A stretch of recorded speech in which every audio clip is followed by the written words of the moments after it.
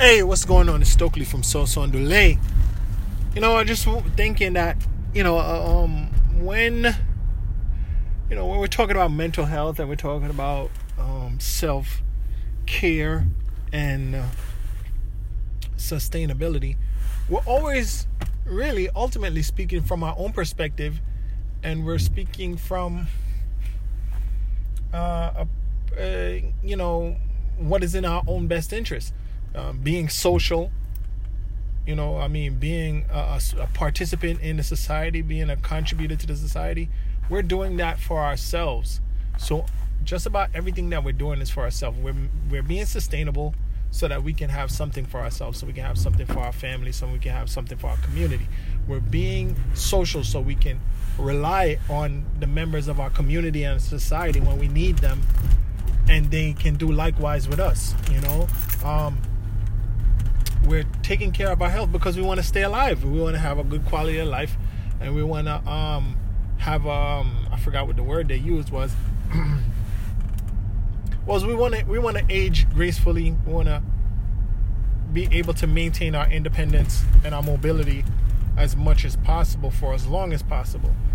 And so we're working in our self-interest even when we're helping the community, right? Even when we're helping others, we're doing that in our own selfish self-interest. I use the word selfish, sounds bad, but we're doing it in our own interest, right? So what I want to say about that is, even though we're doing all this for the community and we're doing things for the sustainability of our ecosystem and stuff like that,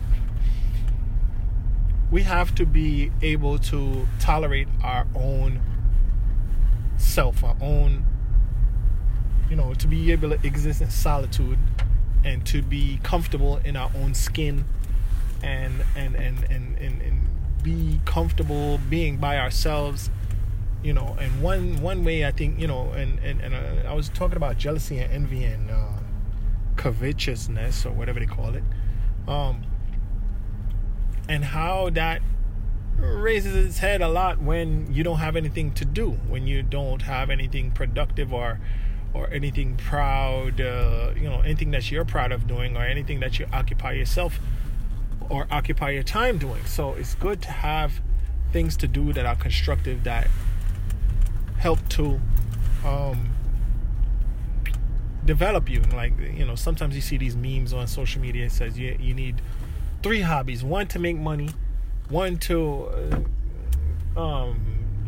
maintain your peace, and one for something else, something to that effect, right? So basically, it's good to know how to exist by yourself. Can you be by yourself? Can you spend time by yourself for an extended amount of time? Occupying your own, entertaining yourself, educating yourself, whatever the case may be, whatever you're doing, just being by yourself and still being healthy and still not being dependent, right? Not being going through a withdrawal or whatever, a social withdrawal, or not having a fear of missing out, or whatever you want to call it,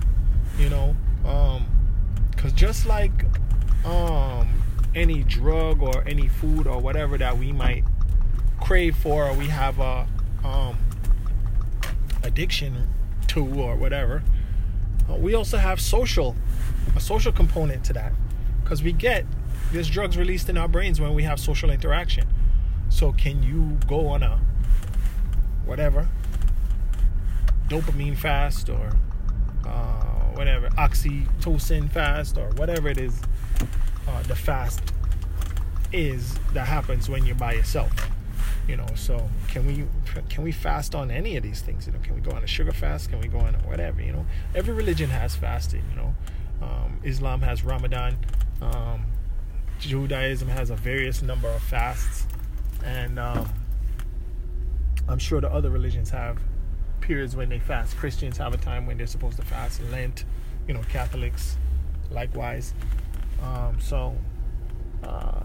It's good to be able to prove to yourself that you're strong enough to go without these things. So spending time by yourself is very important too, especially, like I'm always talking about, stay away from negative influences and bad company. So, you're going to have to learn how to stay away from people, even people that you enjoy. Some of the most dangerous and destructive people are a lot of fun. So, that's all I'm saying. Learn to, occupy yourself by yourself, without the need for stimulus from others or anything external from you, whether it's food, drugs, or even people, because you got to pay the price for entertaining that energy. You have to pay the price for the consequences of those interactions. There's benefits to those interactions also, but the destructive relationships, destructive relationship with drugs, destructive relationship with food, destructive relationship with people, fasting from those things, solitude, or whatever you want to call it, or is definitely helpful in gaining your own strength in yourself from those things and proving to yourself you can be without those things. So anyhow, that's all I'm saying. Thanks for listening.